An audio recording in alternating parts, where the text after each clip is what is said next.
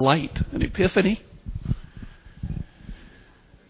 When I was growing up, we lived out in the country, and I decided in grade school, about the same age, to take up the trumpet.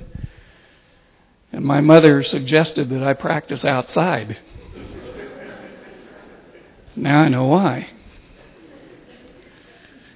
She also found a sale on cotton balls, too. That's probably why.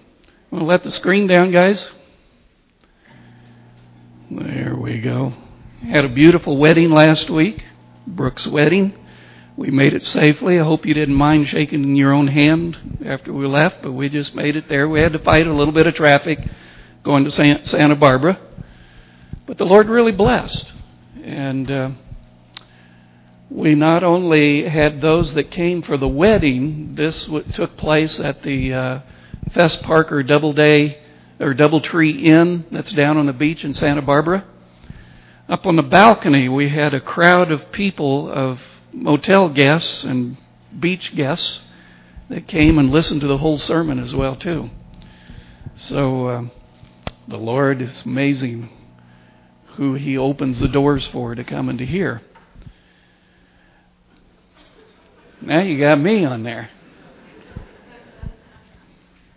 I'm not the one. I suppose we're not going to get a signal now.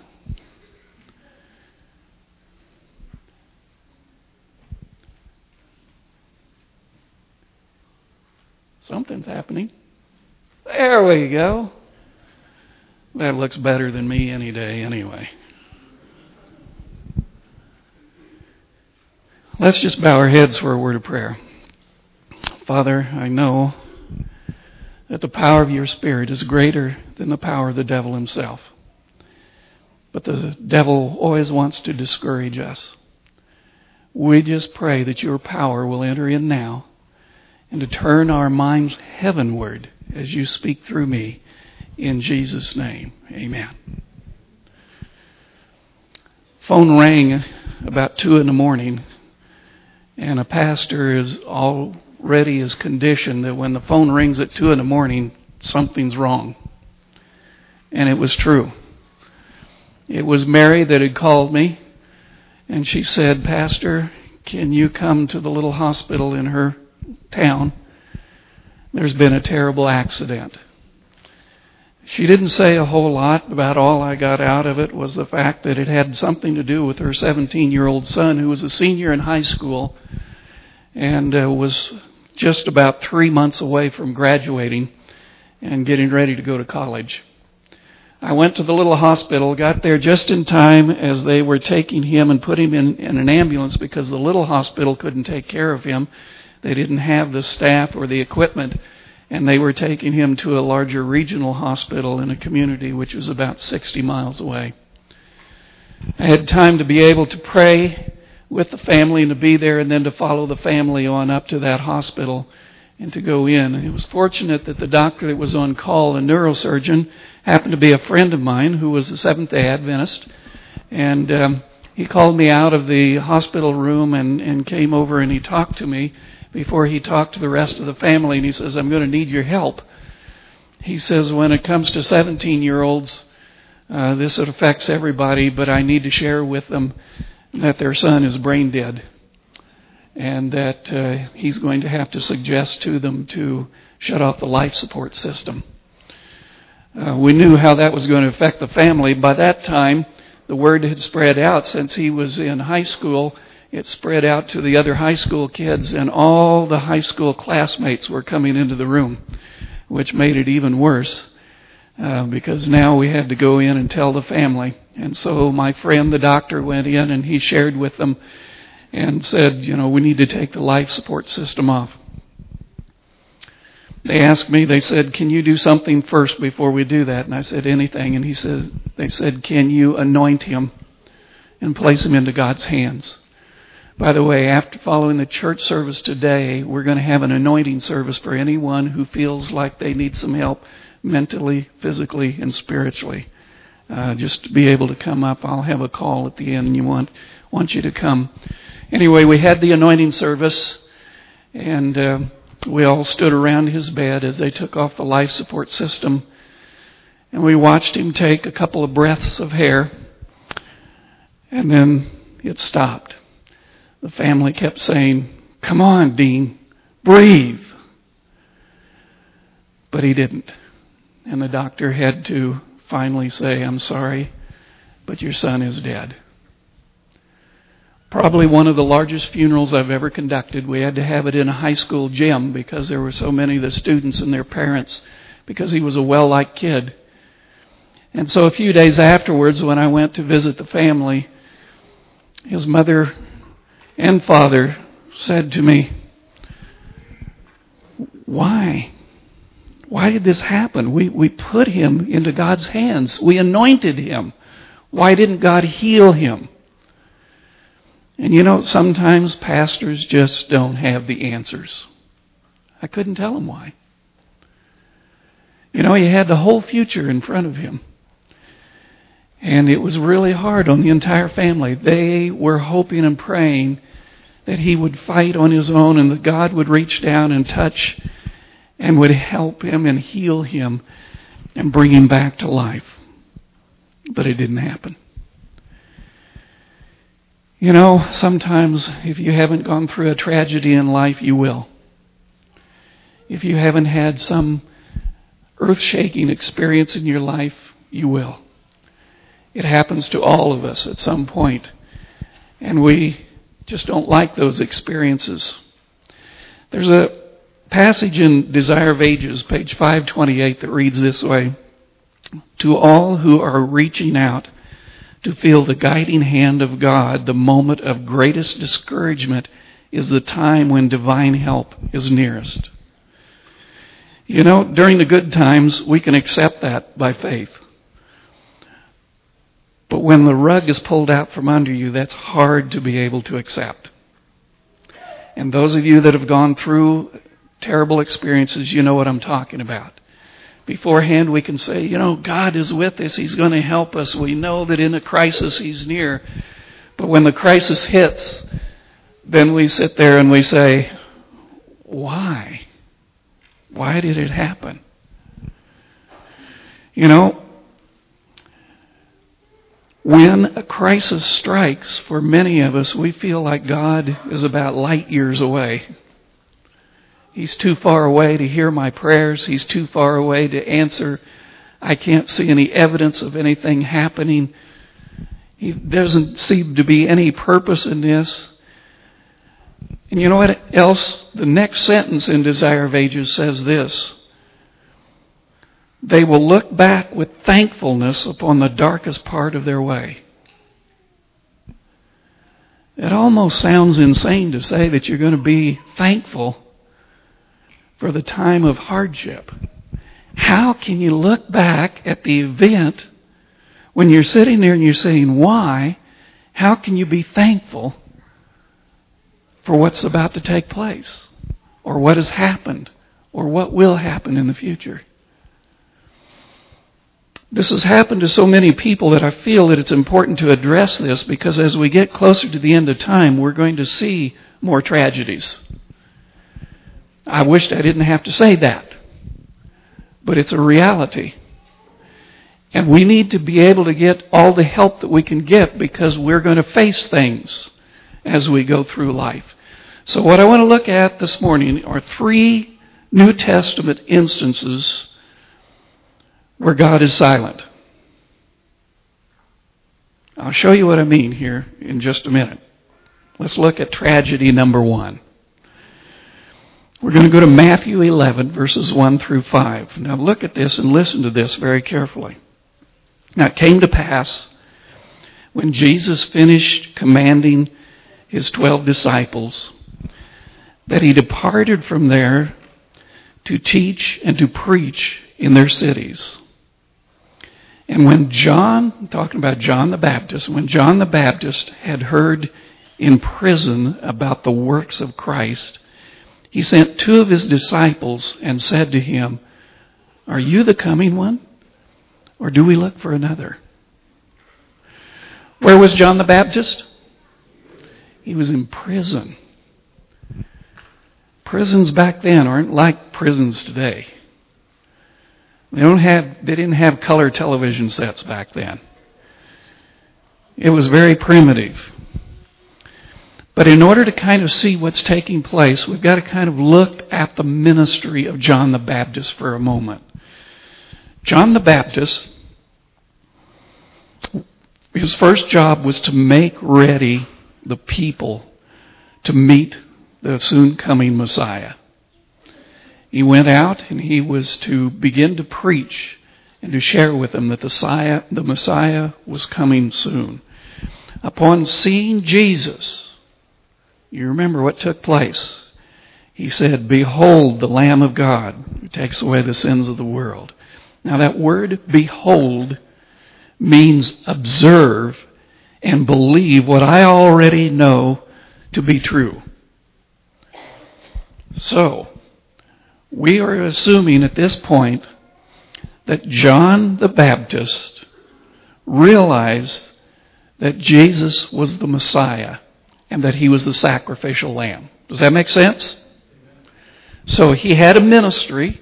He was willing to fulfill that ministry. He had heard from birth of what his ministry was to be. He went out to do his ministry, and he did it well. And he presented Jesus to the world, saying, "This is the Messiah. This is the Lamb, the sacrificial lamb." Now, we know that John, being a very outspoken man, had one night when a young lady was up dancing. We won't get into the dancing part. But he was willing to call sin a sin. He was willing to reveal that the lifestyles and everything of Herod and his wife and the daughter and the whole bit and all the things that were happening was wrong in the eyes of God. You know, we need more people that way. That's willing to call a sin and to stand up for God's way. And I hope that we all can do that. But because of that, he ended up in prison. That's why he was in prison. Now his ministry has come to a halt. And so now here he is in this prison setting. He knows that Jesus is the Messiah. He knows that Jesus is the sacrificial lamb. But when you're confined by certain circumstances of life that happens your way, and it's out of your control, you begin to question God's plan. Am I really following God's plan now? What's happening here? Why am I in this situation? I have a job to do. Why am I here, I'm sure John was saying. Why am I here in this prison? Was I wrong about the Messiah? You see what can happen? Because sometimes we begin to question. And then so he sent his servants to be able to go and say, "Are you the coming one? Are you the Messiah?" Do you see the doubt entering into John the Baptist's mind? Now, I've preached this before one time in other churches, and I've had church members say, "Oh, don't ever preach doubt. Don't ever preach that somebody had negative thoughts about Jesus." But let me tell you, brothers and sisters, this is reality. When a crisis happens, it's very easy to begin to doubt and to say, why? Why is this happening? What's going on? His confidence in Jesus has been shaken. And he needs some type of confirmation because he's confused now. Why am I here? Why is my ministry stopped? Is Jesus the one? We're going to see why he's questioning that in a moment. So he sends out his servants to be able to see Jesus. Now, here the servants come. Now, Matthew 11, verses 4 through 6. The servants are there. They repeated to Jesus what John the Baptist had told him to say. And then Jesus answered and said to them, "Go and tell John the things which you hear and see. The blind receive their sight, the lame walk, the lepers are cleansed, and the deaf hear. The dead are raised up, and the poor have the gospel preached to them. And blessed is he who is not offended because of me." Keep that last sentence in mind, because here's another evidence of a text, a place in a passage that we sometimes jump over and we really don't investigate what it's saying. But here he is, he's telling the servants, take a look, here's what's happening. Look, I'm healing people. They're bringing people up from the dead, the preaching the gospel, all these things. Now, if you remember back when we were talking about John the Baptist and when he was in the prison and he was getting confused, do you remember what he said? John had heard in prison about the works of Christ already. Doesn't make sense. He's already heard it. He sends his servants and says, are you the one or do we look for another? And Jesus says, look at the works that he's already heard about. What's going on? Except that it really confirms the fact that he is the one. So let's give a positive outlook on that. But it doesn't seem to make sense. He's already heard about it while he's in prison, sends his servants out. They came back and says, yep, he's doing the works. Jesus said, blessed is he who is not offended because of me. The question we need to ask is, why would John the Baptist or anyone be offended by what Jesus is going to do? That's what we've got to ask ourselves. If we're in a crisis, we've got to be careful that we're not offended by what is going to take place. All right? Keep that in mind because we're going to keep going. But if I was John the Baptist, here's what I would begin to think. I would expect Jesus to rescue me from a prison cell at any point. I mean, that's what he is. He's the rescuer. And I'm his relative. And so it just stands to logic that he's going to come and take me out of the prison. In fact, I would anticipate that every person that would walk close to my cell, that it would be Jesus coming to say to me, come with me. You're free to go back to your ministry. Because he knew he was raised to be this minister in this way that he was supposed to share the gospel. So he's waiting for Jesus to come. Or at least I would think so if I was in his shoes. But the person who actually comes to the cell was the guard to take him to the execution room. Now, I got a hunch as they leave the cell and they go down wherever they're going to, and they're going to where he's to be and executed, John's looking around. Where's Jesus? He's got to be around here someplace. Is he hiding over there? Is he over here? When's he going to jump out and rescue me? And he goes in to the execution room and he's waiting. Jesus is going to rescue me. He's going to rescue me. I've been praying. He's the Messiah. He's the one that has come to save. He and I are related. We have a ministry together. Surely he's going to be there. Is there any other purpose for me than to be this minister that's there? But he went in and they chopped off his head.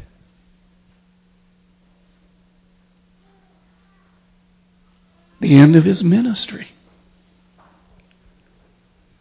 What's going on?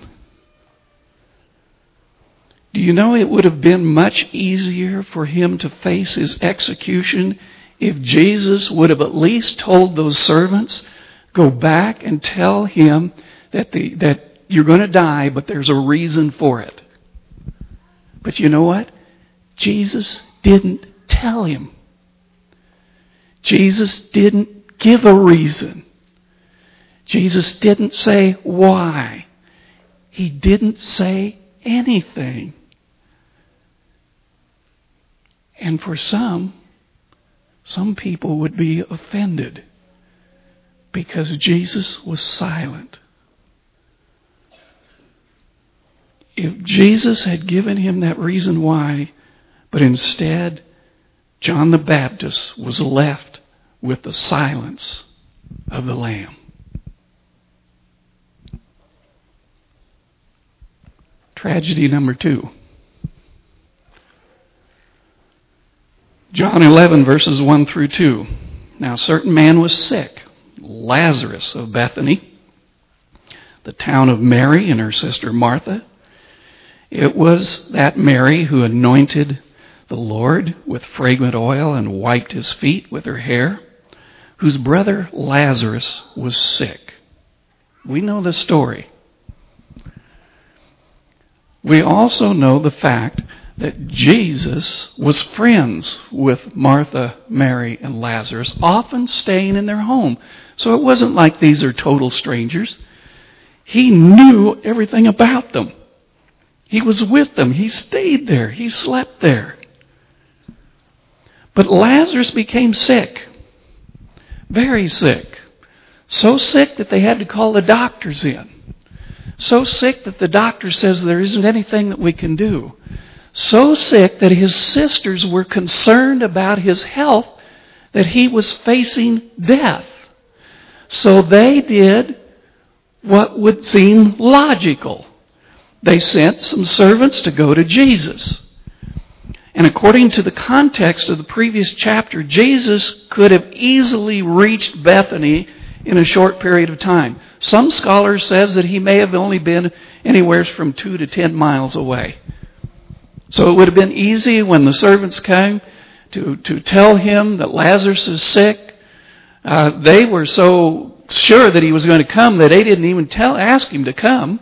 They just figured it was logical. He's going to come anyway. And so the servants went. Go to John 11, verse 3. Therefore the sisters sent to him, saying, Lord, behold, he whom you love is sick. So we've got to look what is implied in this. They expected Jesus to come immediately. I mean, they were good friends. It would just be logical that would take place. So the servants went and they told Jesus, they gave him the message, the one whom you love is sick. Do you know what Jesus did? He didn't do anything. John 11, verse 6. So when Jesus heard that Lazarus was sick, he stayed 2 more days in the place where he was. He didn't even give a message to the servants. That's recorded. The servants went back to Mary and Martha and they said, you give him a message? Yep. Did he say anything? Nope. So, the sisters stood there and they watched and they waited for Jesus to come and to heal their brother. I've got a hunch that they knelt over his bed and they said, hang in there, brother. Hang in there. Keep breathing. Jesus is going to be here just any minute now and he's going to heal you. He has the power to heal. We've heard the stories. You've heard him tell of all the people that he has healed. He's going to come and heal you. Hold on. Be there. He's coming. But he didn't come. Now, you and I know the outcome of the story. But the thing of it was, Martha and Mary didn't know what was going to take place. They had no idea what Jesus had in mind. All they know is, we sent our servants, we told Jesus that Lazarus is sick, and he didn't say a thing.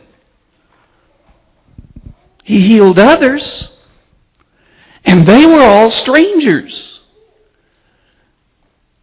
So you would think he would come and heal his friend.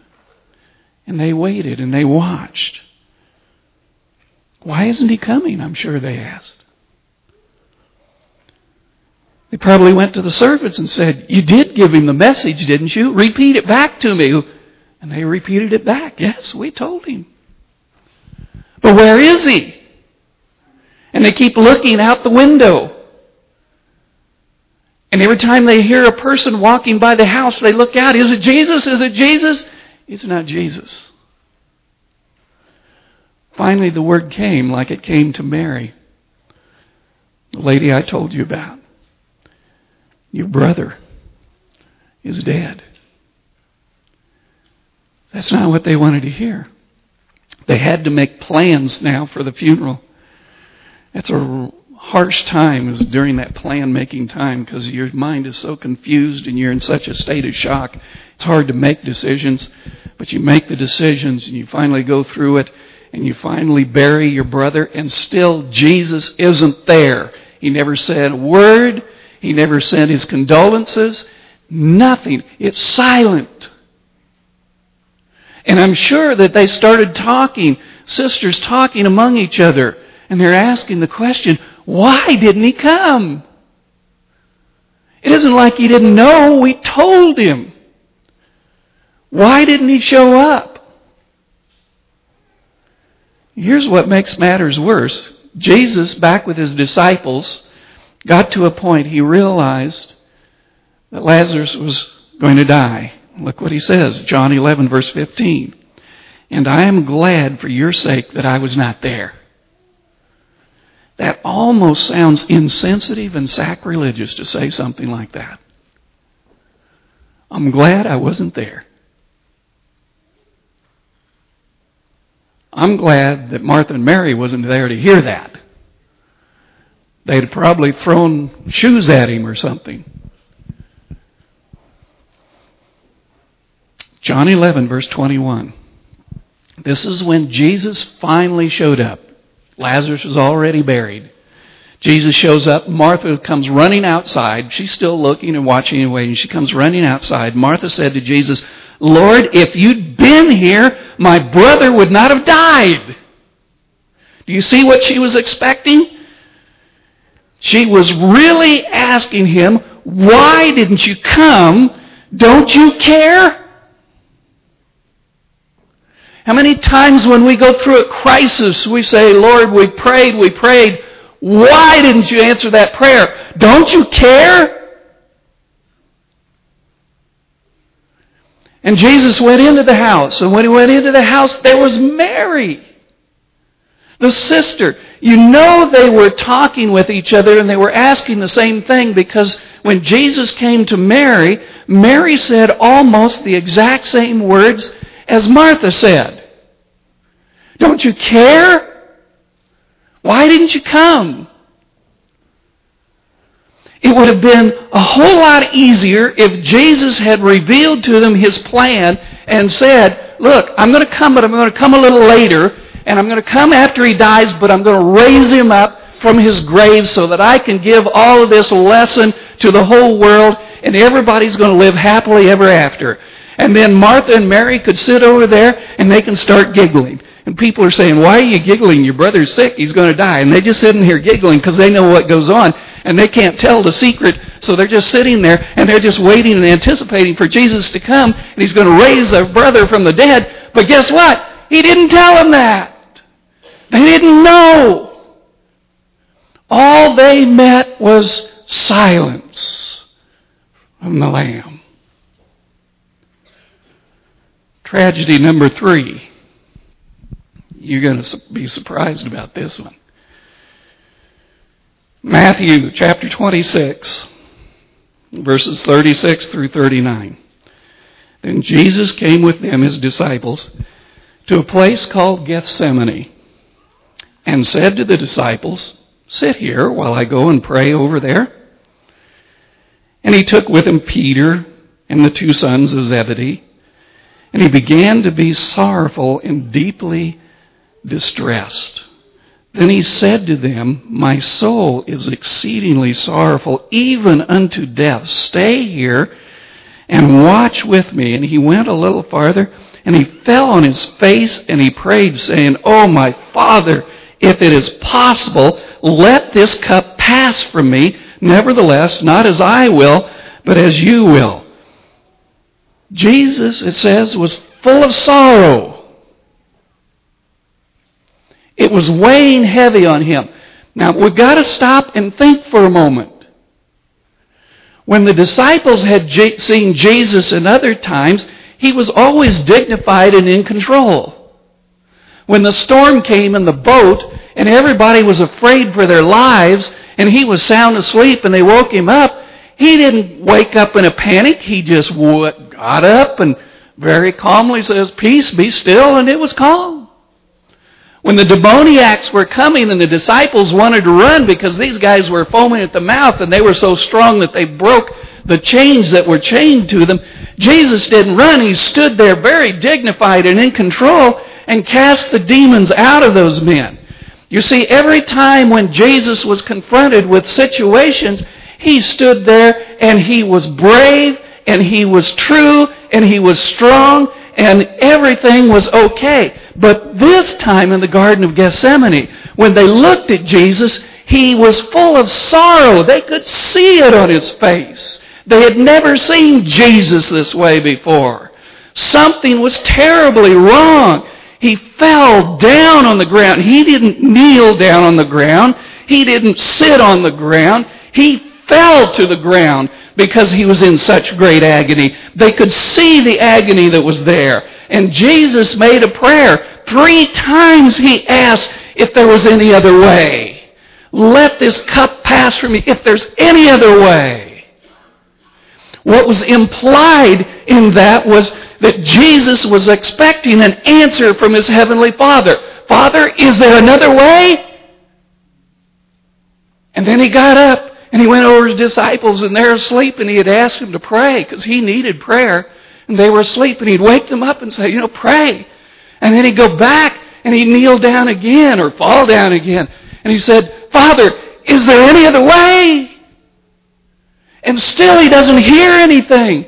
And he goes back to his disciples and he says, get up, pray. And he goes back again, falls down. He says, Father, is there any other way? Even though he said, nevertheless, not my will, but thine will be done, he still wanted an answer. And what he got from his heavenly Father was silence from God. No plan, just silence. Jesus met silence when he asked for another way. He knows what it's like. Mary and Martha met silence when Jesus didn't show up. John the Baptist died with silence, never knowing God's plan as to why he was to die. Now you might be thinking, well, Jesus was resurrected and everything turned out okay. And Lazarus was resurrected and everything turned out okay. But what about poor John the Baptist? John the Baptist was not resurrected. We still don't know why he wasn't spared. It's still silent as to what the plan was. But the key here is now, Jesus says, be careful that you're not offended of what's going to happen.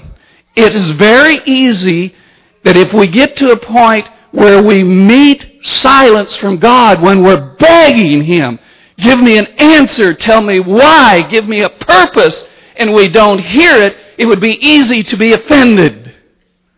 But He says, don't be offended in me. If it doesn't come out the way that you expected, if you don't hear the reason why, don't be offended. So how can I be that way? Well, sometimes people throw out a Bible text to try to help you. They want to make you feel good, mainly because they feel uncomfortable is what it is. So they want you to feel good so that I can feel good, and everybody will live happily ever after. So one Bible text is supposed to be the cure-all for everything. And they usually throw out one text more than any of the others. And we know this. Many of us know this by heart. Romans 8:28. And we know that all things work together for good to those who love God, to those who are called according to His purpose. The problem is, He didn't tell me His purpose. We believe that text when everything is going well. We accept that text by faith until tragedy hits. Then it's hard to get comfort from that text. What is the purpose? Why is it happening? For those of you that still might be asking the question why, because of things that have happened in your past, why is God silent? Why didn't He tell me the purpose? Why hasn't He revealed these things to me? Let me give you 2 more texts that can be helpful to explain this one in Romans chapter 8. Okay? Because if we don't include these texts, when we go through a tragedy, it's hard to be able to see the good that's going to come from all the bad that's happening to us. Let me give you those 2 texts. Romans 8, verses 31 and 32. Now listen to this very carefully. What then shall we say to these things? If God is for us, sometimes we question whether He is or not, but if God is for us, who can be against us? He who did not spare His own Son, but delivered Him up for us all, how shall He not with Him also freely give us all things? Now look at this for a moment. We may not know why things have happened in our life, but we can be assured of this. According to this text, the cross of Jesus tells us that we have no reason to doubt the goodness of God. God might be silent in telling us why, but the cross guarantees all of heaven is on our side. We will experience tragedy before we can stand firm in that fact. We can believe that. But by reason of the cross, God has given His all to rescue us from the problem of sin. He gave His Son. The cross is a guarantee that God will not be silent forever. He may not say something to you right now, just like He didn't say anything to John the Baptist. But He won't be silent forever. Someday we will find out. Someday we'll be able to look back on the darkest part of our lives and thank God that the cross guarantees a plan and a purpose. When I realize these things, then when tragedy hits, I can still say, nevertheless, not my will, but thine will be done. Even if He's silent and He doesn't tell me why, I'm not going to question Him as to why. What I'm going to do is to say, you know what is best, and I'm going to follow you. I'm not going to be offended by your silence.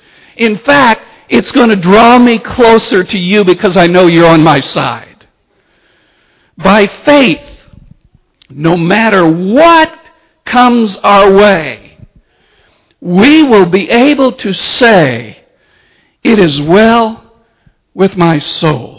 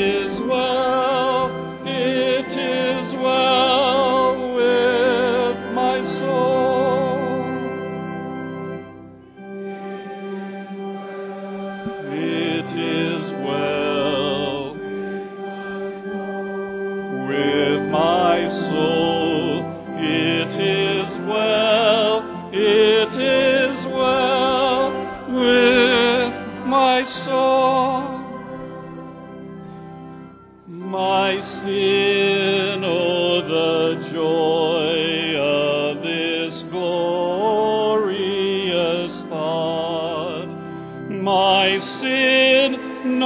in part, but the whole is nailed to the cross, and I bear it no more. Praise the Lord, praise the Lord.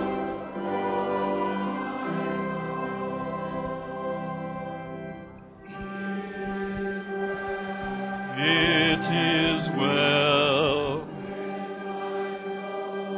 with my soul.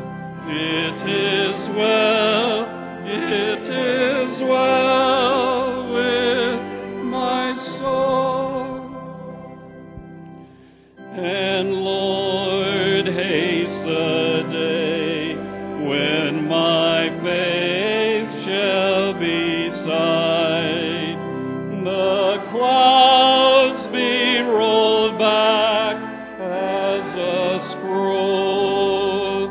The trump shall resound, then the Lord shall descend. Even so,